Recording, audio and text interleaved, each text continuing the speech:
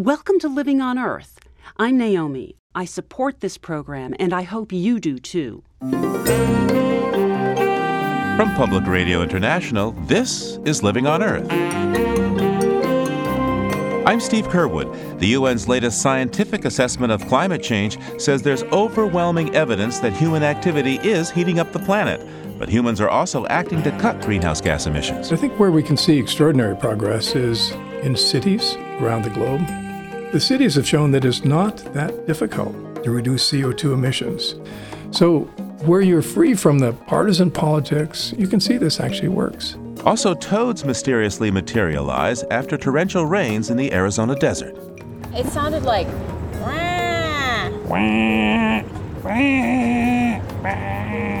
Yeah, like that.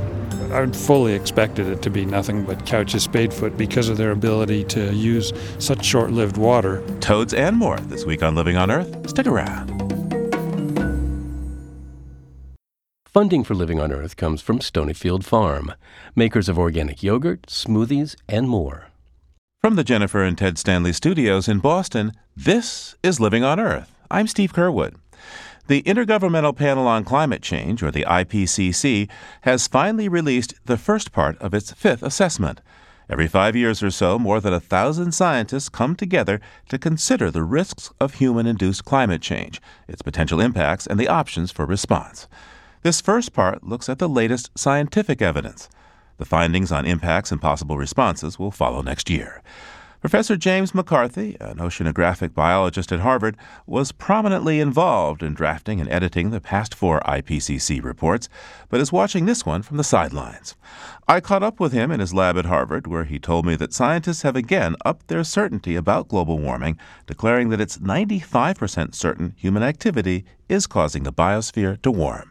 Everything we thought we knew about climate change, we know even better now. I mean, we have a longer record, so we've seen more change, and it can be more confident of whether or not these reflect trends linked to climate or not. Now, there's a significant portion of the scientific part of the IPCC assessment that's devoted to explaining why the rate of atmospheric warming has actually been going down. The rate, things are still increasing, of course, but the speed with which they're increasing seems to be going down. What explanations do they offer? Well, first, I think it's a mistake to focus on that. It's the surface warming. It's just one of, arguably a dozen or so indicators of climate change. For a long time, climate scientists have realized that this global average surface temperature is something that's easily expressed and perhaps most easily followed, and particularly for the non-scientists to get a sense of what's happening. But if you look at the ocean, or you look at the Arctic, you see that there's no slowdown. The Arctic Ocean is continuing to lose ice. Right now, in the summer, the amount of ice in the Arctic, that is the area and its thickness, is only about 1/5 what it was in 1980.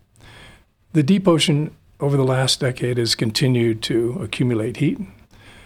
It shows no slowing relative to the prior few decades. The ocean is changing at depths as deep as 2,000 meters, which I can tell you that when I was a graduate student working in the North Pacific, if you had told me that this would happen in my lifetime, I would have said, that seems impossible. Just think about how much heat that would be to mix it all the way to a depth of 2,000 meters. And yet we see this worldwide now. So records show us that about 90% of the additional heat that the Earth system has absorbed as a result of the greenhouse gases we've added is actually in the ocean.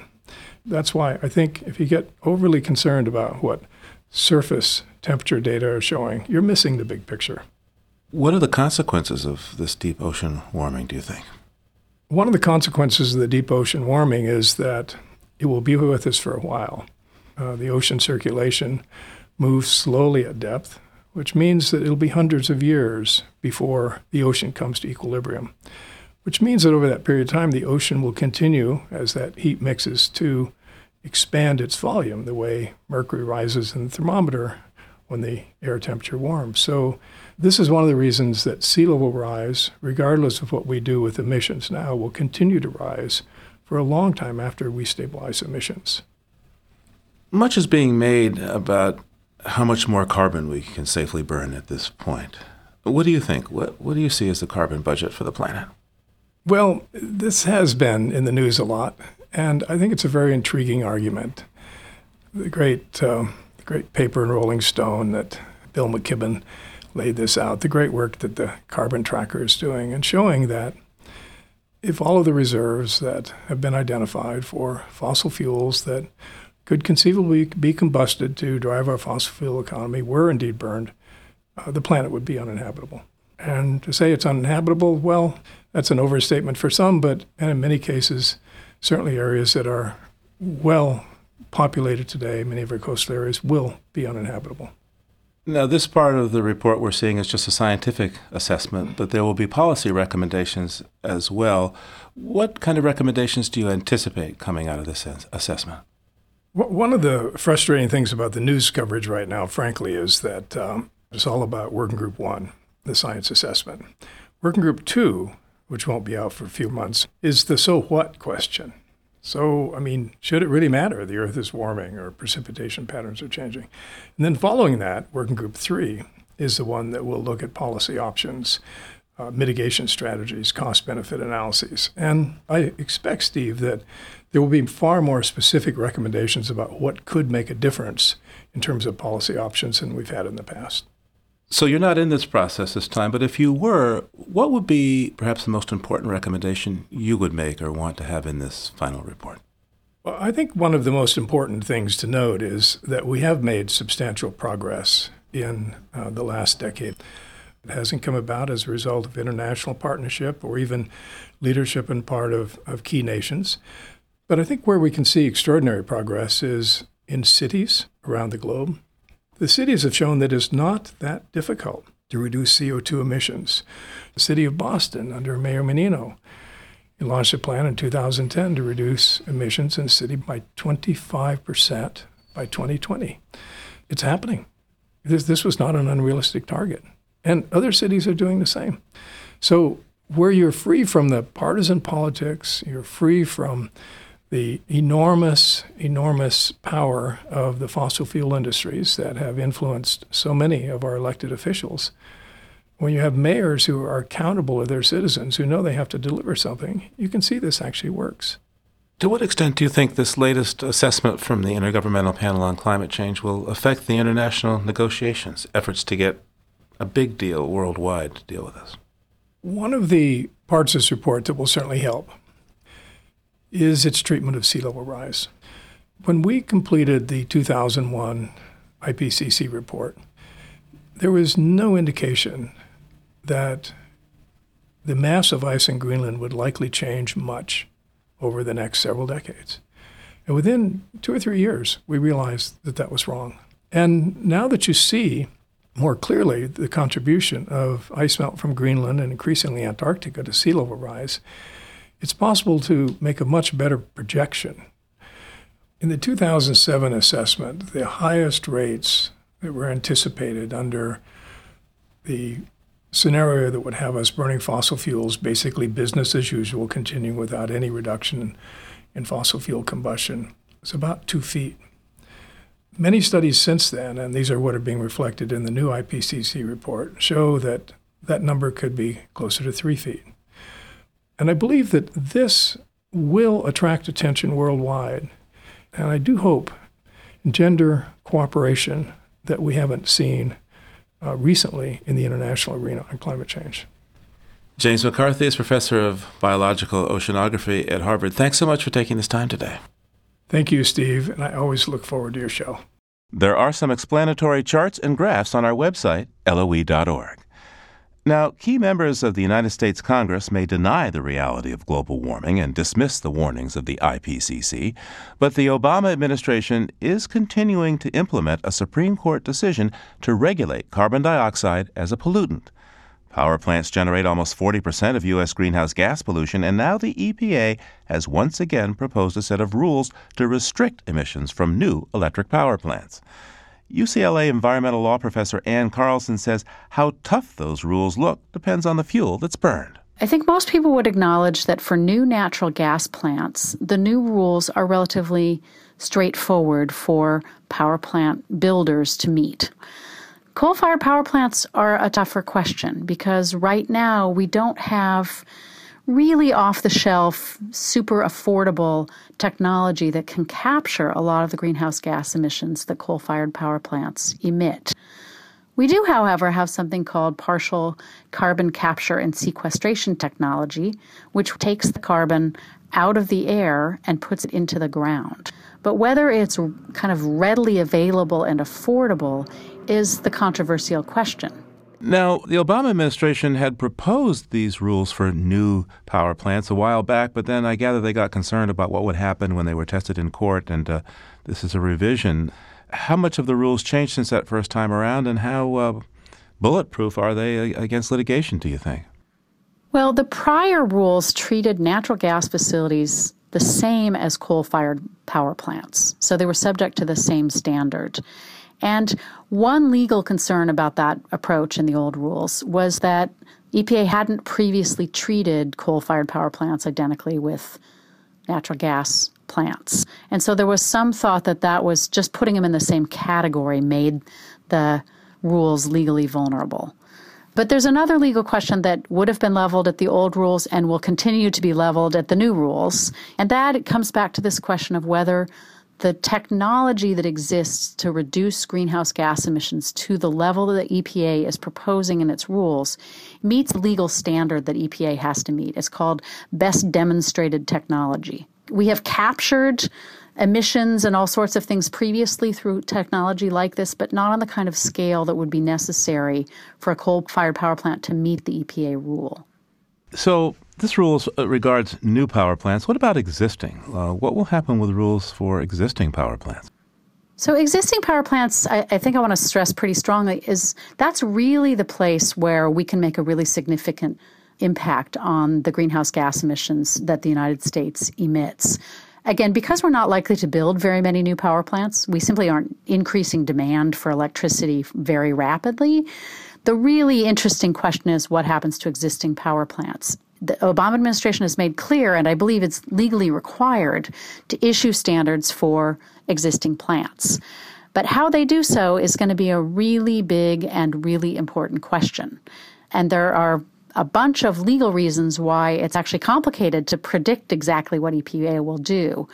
On the one hand, they could take a not very aggressive approach and not require very much of existing plants, or they could interpret their authority to take into account all sorts of things that they haven't previously taken into account in establishing standards for emissions controls that include things like energy efficiency. If we could use energy efficiency to measure how much a power plant could reduce its emissions or how much a utility overall could do so, we could see rules that are really quite significant in reducing greenhouse gas emissions. So if a utility, for example, had this massive campaign and got everybody to put in LEDs or compact fluorescents and set up smart metering so that the overall load for that polluting power plant was lower, that might count? Well, that's a question about whether it can count. Traditionally, we put the technology directly on the individual plant. Could we instead draft these rules in a way that is a little less rigidly focused on the plant and more focused on kind of overall electricity consumption, and therefore make some choices that are actually more economical, kind of what we'd call low-hanging fruit, right? Get everybody to weatherize their houses so they stop wasting electricity. Get businesses to install energy-efficient equipment. Encourage the purchase of energy-efficient appliances in apartments and houses, and so forth. Can those count as rules for existing power plants? And that's really the big legal conundrum. Critics say these rules, the proposed rule for new power plants, as well as the specter of one for covering existing power plants, is part of a war on coal. How do you respond to that? I view these rules as a very necessary response to the problem of climate change. And coal and the firing of coal to generate electricity is the most carbon-intensive fuel for the production of electricity. And so there's simply no way for the U.S. to dramatically cut its greenhouse gas emissions without figuring out how to make coal-fired power plants either sequester their emissions or operate in a more efficient fashion or to reduce energy consumption overall. So coal is going to have to play its part. Now, I wouldn't call that a war on coal. I'd call it a war on greenhouse gas emissions. But it is absolutely the case that coal is a carbon-intensive fuel, and we need to do something about those emissions in order to get climate change under control. Ann Carlson is the faculty director of the Emmett Center on Climate Change and the Environment at the UCLA School of Law. Thanks so much, Professor. You're welcome, and thanks for inviting me.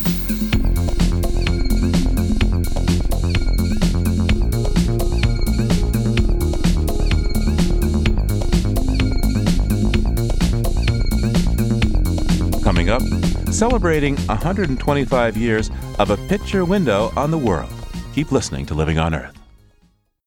It's Living on Earth. I'm Steve Curwood. In a minute, searching for elusive toads in Tucson. But first, this note on emerging science from Andrew Keyes. The grass potentially just got greener for agriculture.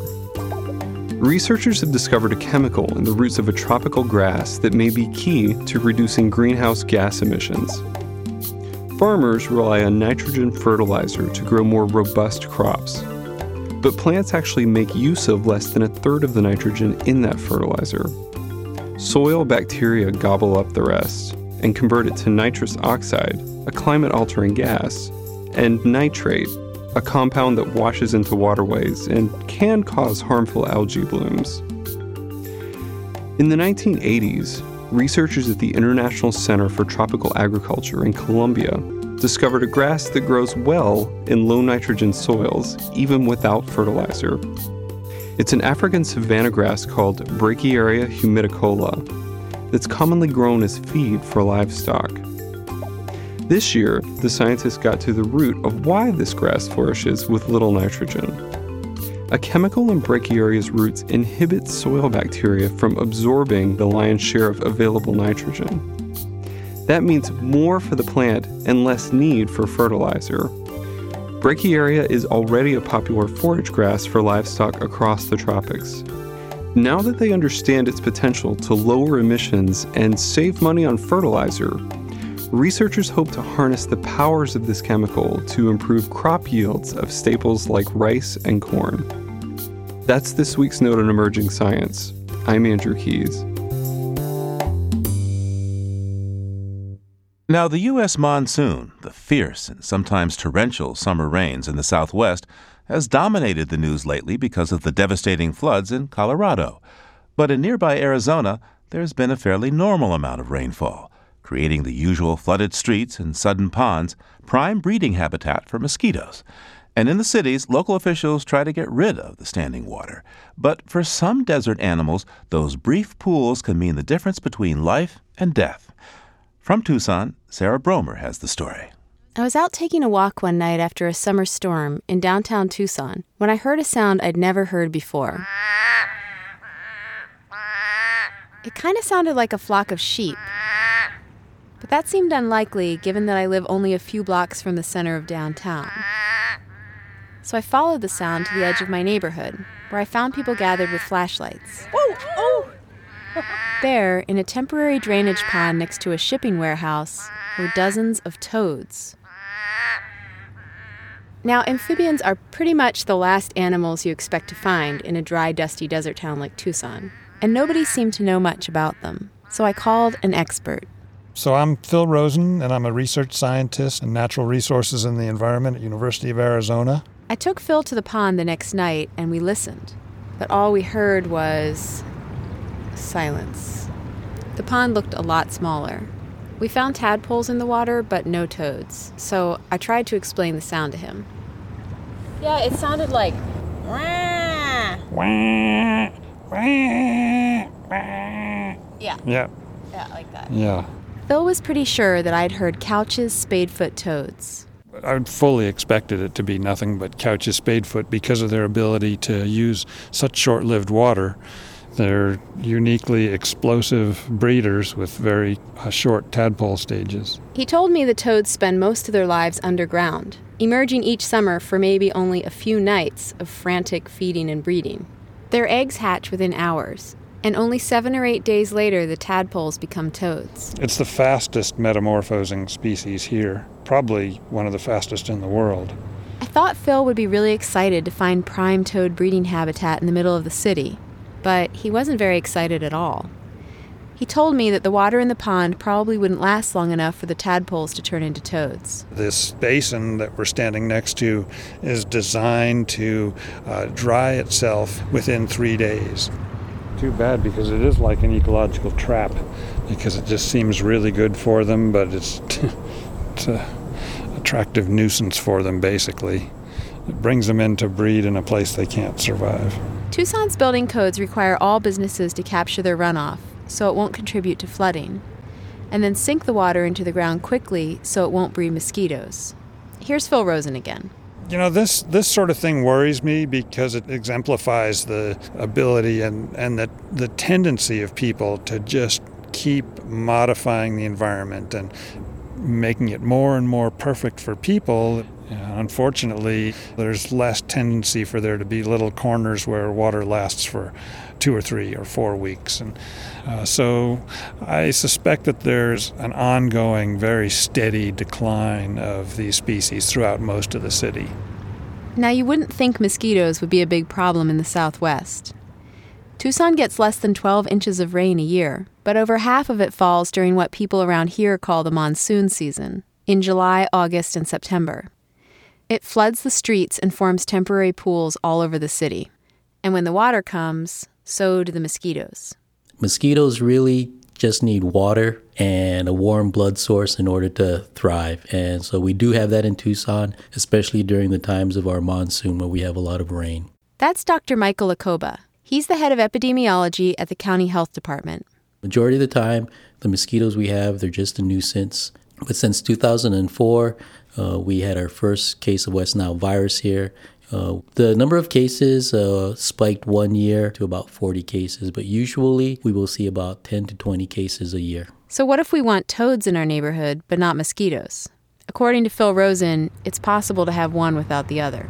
If a pond, let's say like this one, lasted on average for 2 to 3 months, it would be so full of predatory crustaceans as well as insects that it wouldn't really produce any mosquitoes.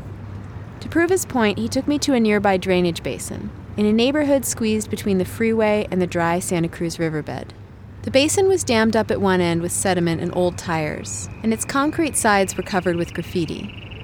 It was not a pretty sight, but it was full of toads. So this is a highly engineered concrete drainage outlet, and the mouth of it is blocked by flood debris, and so it's formed a pretty deep pool, and right now there are 2 species of true toads breeding in it. Those loud ones are Great Plains toads, and the more musical trill are red-spotted toads. We climbed down to the water, and Phil pointed out all the tiny animals that eat mosquito larvae. I'm interested in the invertebrates here. There's all kinds of little beetles swimming around here whose larvae will eat mosquitoes. There's a tadpole shrimp here. There's quite a few of them. Trying to see if there's any mosquito larvae. Because everyone would sort of expect there to be tons of mosquito larvae in a place like this, making it a public health nuisance. But with this number of aquatic invertebrates, mosquitoes might have a very hard time surviving in here, and I'm not seeing any.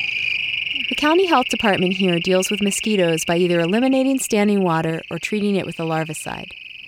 Jeff Terrell manages the vector control program for the department. Well, larvicide we use, it's usually like a BTI, what they call a BTI, which is a bacteria. We do use a larvicide oil, which is more of a mineral oil with a surfactant that spreads over the water and keeps it, keeps the larvae from breaking the water surface and breathing, so they drown. Both BTI and mineral oil, if used correctly, are generally considered safe for toads and other vertebrates. But at least one study showed that BTI might sometimes target insects it's not supposed to. And the oil kills several of the aquatic invertebrates that serve as natural pest control. Phil Rosen suspects that the oil isn't good for tadpoles either. He's been researching alternative solutions, and local officials have been open to his ideas.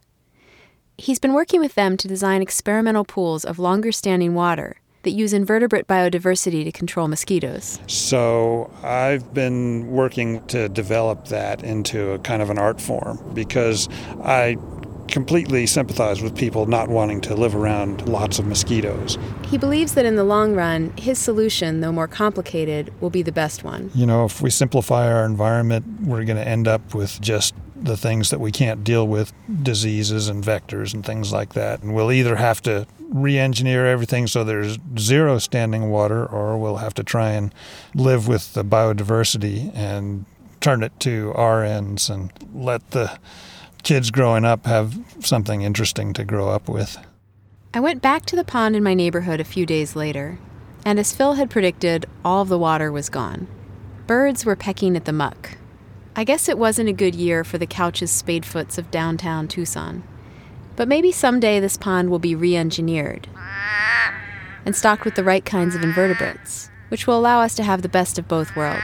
A neighborhood that's rich with biodiversity and singing toads, and not too many mosquitoes. For Living on Earth, I'm Sarah Bromer in Tucson.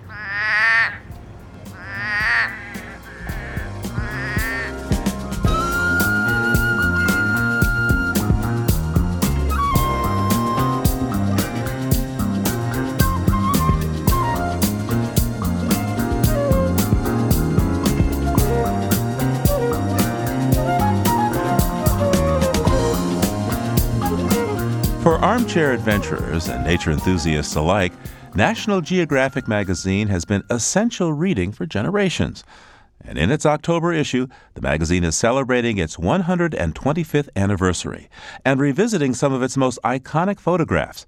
That haunting image of a young Afghani refugee girl is on the cover. Sarah Lean is the magazine's director of photography and joins me now to talk about the role of pictures in telling the National Geographic Society's stories. The first issue in 1888 was pretty much like a little pamphlet almost. It was, started as a scientific journal that reported back from explorers and scientists that were sent out into the field. So it was just only text at the very beginning. I think it was the following year that they had a map. But it wasn't until really about 1904 that we started really using photographs. There was an article that didn't come through, and they had some pages to fill, and the president of the society had this set of images from Tibet, and they decided to publish those photographs. So it was kind of the first picture story and first series of images ever published, and some people were shocked and dismayed and thought it was just the end of everything.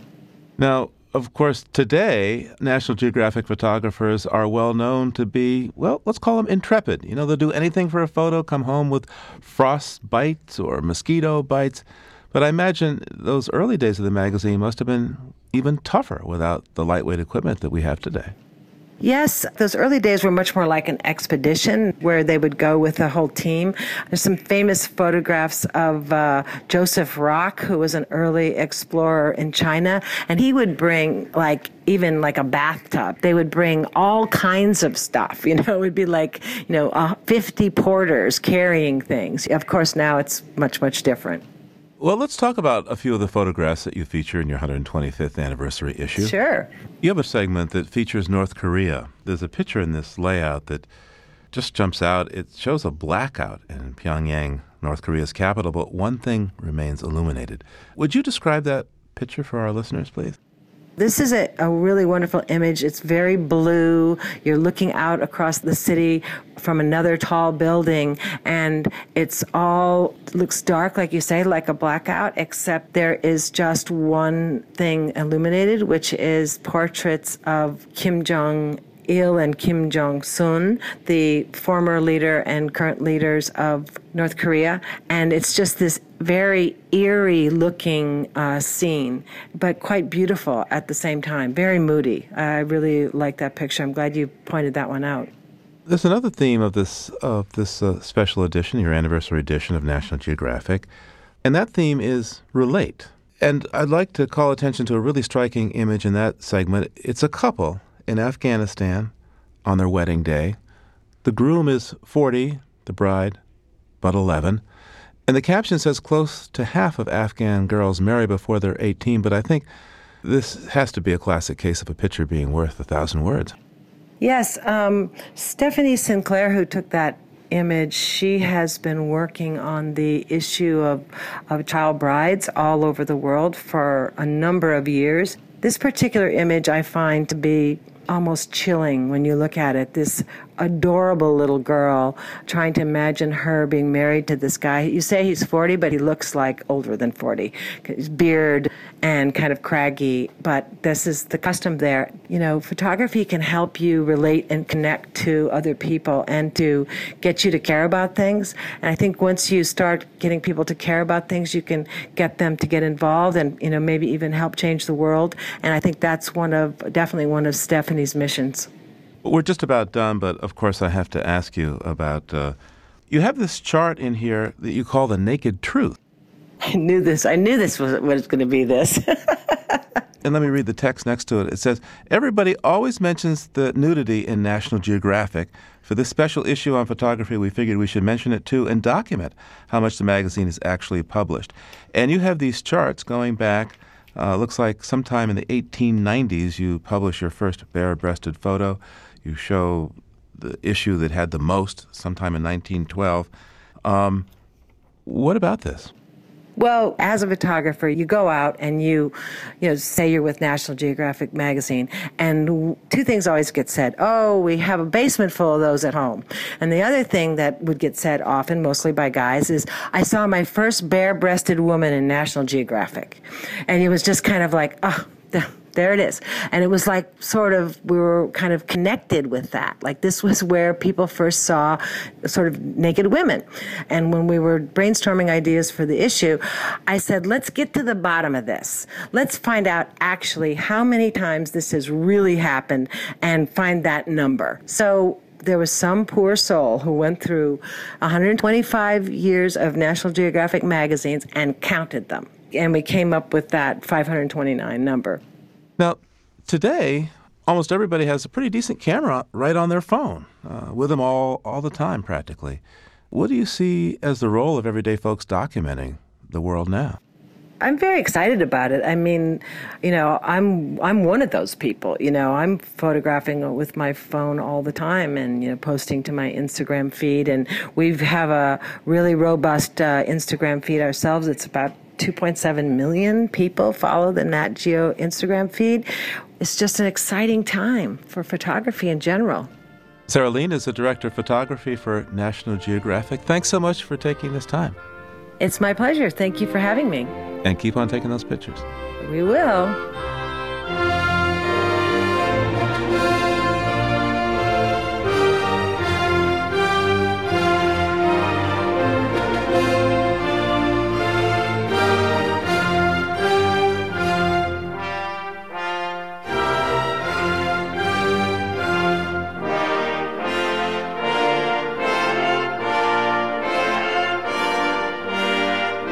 Coming up, The Hockey Stick and the Climate Wars, a new book from a leading U.S. climate change researcher who found himself on the barricades.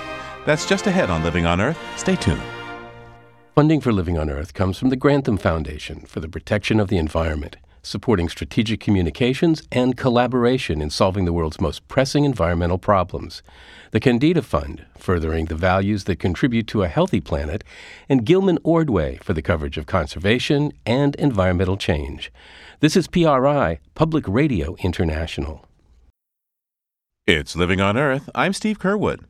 Michael Mann is a professor of meteorology at Penn State University and was a lead author of the third assessment of the Intergovernmental Panel on Climate Change. His career has focused on quantifying the connection between human-related greenhouse gas emissions and a warming planet. In 2009, he found himself at the center of a controversy that came to be known as ClimateGate, when the emails of a number of scientists were hacked. Climate skeptics then selectively quoted the emails in attempts to discredit the scientists. Michael Mann was a major target, and now he's written a book about that experience. It's titled The Hockey Stick and the Climate Wars, Dispatches from the Front Lines. He says this wasn't part of the career he planned. Well, I started out as a science nerd who simply wanted to be in the lab, at my computer, analyzing data, working on interesting problems. The last thing I expected was that my interest in science would lead me into the center of this raging societal debate about human-caused climate change. So in your early days as a scientist, you came up with something that's known as the hockey stick graph. What exactly is the hockey stick? Well, we only have about a century of widespread thermometer measurements around the world. So we know the globe has warmed by a little more than 1 degree Fahrenheit, but we don't know how unusual that sort of warming might be in a longer-term context without turning to other sources of information, so-called proxy records like tree rings, ice cores, corals.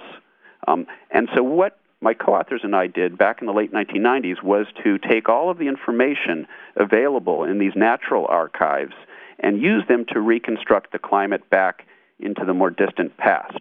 And what we found was that the recent warming was unprecedented as far back as we could go, which was 1,000 years at the time. And the shape of the curve, which sort of shows a long-term cooling trend from the medieval era into the depths of the Little Ice Age, followed by this anomalous spike of the past 2 centuries, sort of resembles a well-known sports implement, a hockey stick. And the key take-home message from this graphic is that that modern spike has no precedent as far back as we can go. And by inference, it probably has something to do with what we human beings are doing. It became an icon in the climate change debate, and I almost instantly found myself a target for those seeking to discredit the science of climate change. Well, of course, hockey is a very competitive and body-checking sport. If you want to keep your front teeth, you probably don't want to play hockey. Well, that's right. I've taken a few body checks in my time, but I've given back a few. I was initially quite reluctant to get into the fray, but I had no choice because I was being subject to attacks. There were pretty large forces out there looking to discredit me, and so I decided I needed to fight back against that, and the only way to do that was to jump into the fray, to become involved in sort of the larger public debate over human-caused climate change. And ultimately, I've embraced that role. I can think of no greater calling than to be in a position to inform, what may be the greatest societal challenge we human beings have yet faced. Now, the incident that came to be known as ClimateGate, in that incident, your emails were hacked just before the UN climate negotiations in Copenhagen back in 2009. Right. How did you find out, and what happened? Sure. So it was actually a criminal theft of emails from a university email server in the UK, and hackers broke into this server, stole thousands of emails, and then what they did was particularly pernicious. They combed through those emails, and they cherry-picked individual words and phrases and took them out of context and plastered them up all over the Internet, out of context, to try to make it sound like scientists had been fudging the data. For instance? So, for example, in one email, a colleague of mine refers to a trick that he used in a graph that he was preparing. And to the outside world, it's easy to try to make that sound nefarious, right? Oh, these scientists are playing tricks on you, when in fact, if you're a scientist or a mathematician, you know that what a trick is a clever approach to solving a problem, like a trick of the trade. Here's the trick to solving that problem. And the journal Nature at the time editorialized about how ridiculous it was that these, that the critics were taking perfectly innocuous words that are part of the scientific lingo and intentionally trying to mislead the public into thinking that it called into question the science. And it wasn't a coincidence that this happened in the lead up to the Copenhagen Summit of December 2009, which was the first opportunity for meaningful progress in dealing with climate change in years. And it isn't coincidental that the various media organizations and groups that were promoting these false claims about what the emails supposedly showed were typically associated with fossil fuel front groups like the Koch Industries, the Koch brothers, the Scaife Foundation's fossil fuel industry front groups like the Heartland Institute. There was this sort of echo chamber of industry-funded climate change denial that promoted these false, these fake allegations against scientists onto the TV screens of, the major news networks. And it was all an effort to derail the Copenhagen summit of December 2009. Now, several years later, there have been, I think, 9 different investigations in the UK and the US, including the National Science Foundation Inspector General, NOAA's, the Department of Commerce Inspector General.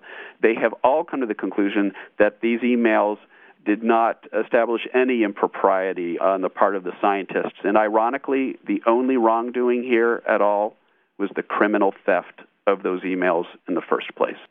Right after your emails and those of other scientists were hacked, not long after, Senator James Imhoff, a Republican from Oklahoma, created a list of, some 17 scientists that he believes should be prosecuted for perpetrating the hoax of climate change as evidenced by those emails. What was your reaction to that? Yeah, I'm proud to say I was on that list, along with the Presidential Medal of Science recipient, Susan Solomon. So these completely outrageous and false allegations that grew out of the stolen emails were used by the usual suspects like James Inhofe, who happens to be one of the largest recipients in the U.S. Senate of fossil fuel money. It was used as an excuse to pursue a new round of attacks aimed at discrediting climate science and discrediting climate scientists. That was soon followed by an effort by the newly minted Attorney General of Virginia, Ken Cuccinelli, who tried to issue a subpoena against the University of Virginia to demand all of my personal emails from the time that I was at the University of Virginia. And it was clearly part of this concerted effort to try to find something that they could use to discredit me, to discredit the science, to discredit the hockey stick. Fortunately, once again, there were people on both sides of the political aisle, institutions, major institutions, scientific institutions, editorial boards that strongly denounced what they saw as a transparent effort to intimidate scientists whose findings might not be convenient to the special interests that fund Ken Cuccinelli's campaigns. So what do polls today show in terms of public opinion and the legitimacy of the scientific concern about climate change? Public acceptance of, the basic reality of climate change, the fact that the Earth is warming, and the fact that it has to do with human activity is as high as it's ever been. And that's despite the concerted attacks against the science. And I think that's in part because people are actually seeing climate change now with their own 2 eyes. We are seeing the impacts of climate change collectively in various types of more extreme weather, that terrible flooding event that we just saw out in Boulder. Almost certainly that had a climate change component to it. Hurricane Sandy, devastating meteorological event, almost certainly had a climate change component to it. So people are seeing the effects of climate change directly. And so I think it becomes less and less credible when, the industry-funded talking heads continue to denounce climate change as a hoax. Unfortunately, there is still a large gulf between the public acceptance of the science, maybe at its highest in the range of 70% of the public accept that the globe is warming, and maybe only 50 to 55% accept that it's due to human activity. And if you look at what the scientific literature says, it's 97%. 97% of experts in this field recognize that the globe is warming and it's due to human activity. So we have this huge gulf between 97% of the scientists and maybe 55% of the public. That gulf exists because there has been a hundreds of millions of dollar disinformation campaign by fossil fuel interests to confuse the public about what the science has to say. Professor, before you go, the Intergovernmental Panel on Climate Change, group that you worked with a number of years ago, came out with their latest report recently, their 5th assessment. Right. That shows an even more clear link between greenhouse gas emissions and climate disruption. Can you tell me about that? Sure, I'd be happy to. They've upped the confidence level from very likely to extremely likely. Scientists are willing to say that something is extremely likely, very rarely. That's a very high degree of confidence. Extremely likely that most of the warming of the past half century is due to increased greenhouse gas concentrations. And moreover, that the associated melting of ice, the rise of global sea level, and the increase in various types of extreme weather events can be tied to that human-caused warming. Now, given what's happened to you as a scientist who started off to just be a scientist, what advice do you have for a young scientist entering this field? That's a great question. One of my greatest fears is that the attacks against the scientists might dissuade young scientists from going into this field. Fortunately, I think the attacks have backfired. I think what they've done is to raise awareness, especially among the younger generation, a generation that's very engaged in outreach and communication, that grew up with social media. And they're very engaged, and they like communicating, and they see a role now here as a scientist to be directly involved in the effort to communicate your science and to fight back against efforts by others to confuse the public about the science. That's one of the reasons I'm so optimistic that we will get past this current impasse that we have with our politics about dealing with this problem in good faith, that in the near future we will see considerable progress as that younger generation becomes more and more involved in the discussion and in the policy process. Penn State professor Michael Mann's new book is called The Hockey Stick and the Climate Wars, Dispatches from the Front Lines. Thanks so much, Professor. Thank you. It was my pleasure.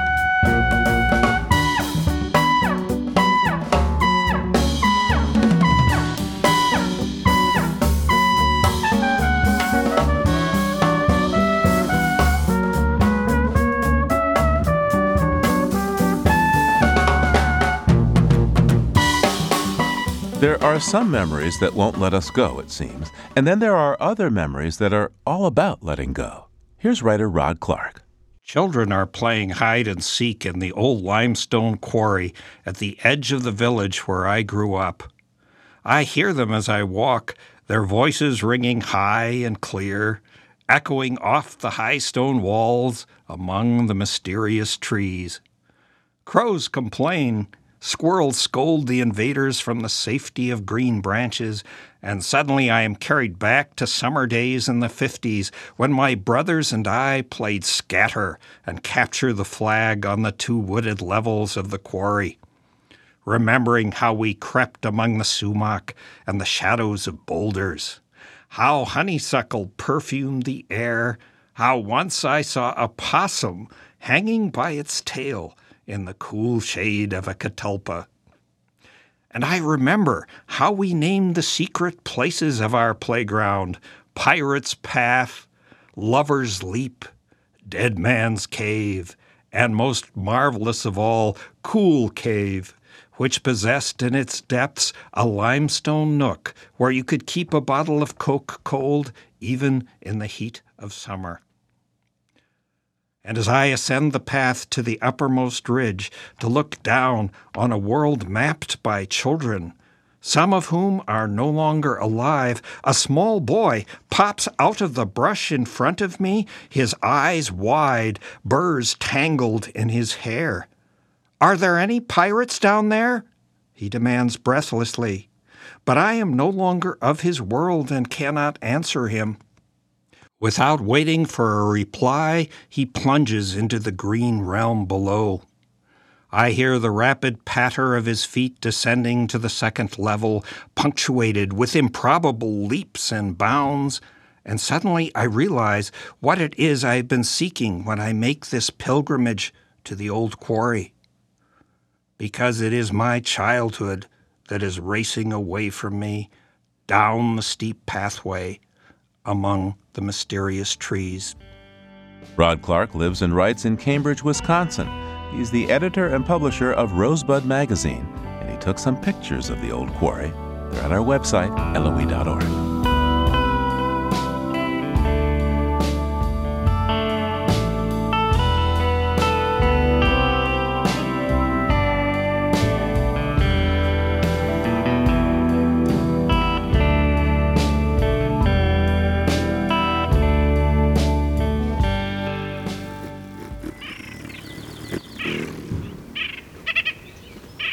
And we leave you this week with writer Mark Seth Lender and recordings he captured of hummingbirds in Madeira Canyon, Arizona.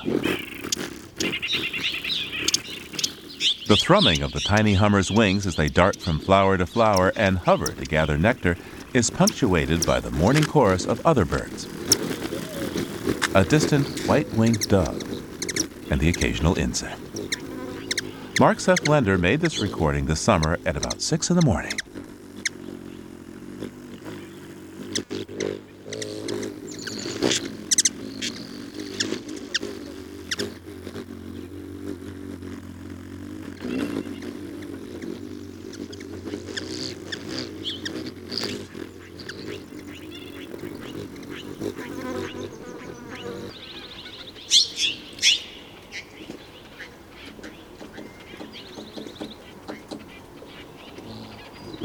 Living on Earth is produced by the World Media Foundation. Naomi Ehrenberg, Bobby Bascom, Emmett Fitzgerald, Andrew Keyes, Helen Palmer, Adelaide Chen, James Kerwood, Jennifer Marquis, and Gabriella Romano all helped to make our show. Jeff Turton is our technical director. Allison Lira-Steen composed our themes. You can find us anytime at LOE.org and like us on our Facebook page. It's PRI's Living on Earth. And we tweet from @LivingOnEarth. I'm Steve Kerwood. Thanks for listening. Funding for Living on Earth comes from the Grantham Foundation for the Protection of the Environment, supporting strategic communications and collaboration in solving the world's most pressing environmental problems. The Candida Fund, furthering the values that contribute to a healthy planet, and Gilman Ordway for coverage of conservation and environmental change. Living on Earth is also supported by a friend of Red Tomato, supplier of righteous fruits and vegetables from Northeast Family Farms. www.redtomato.org. This is PRI, Public Radio International. PRI, Public Radio International.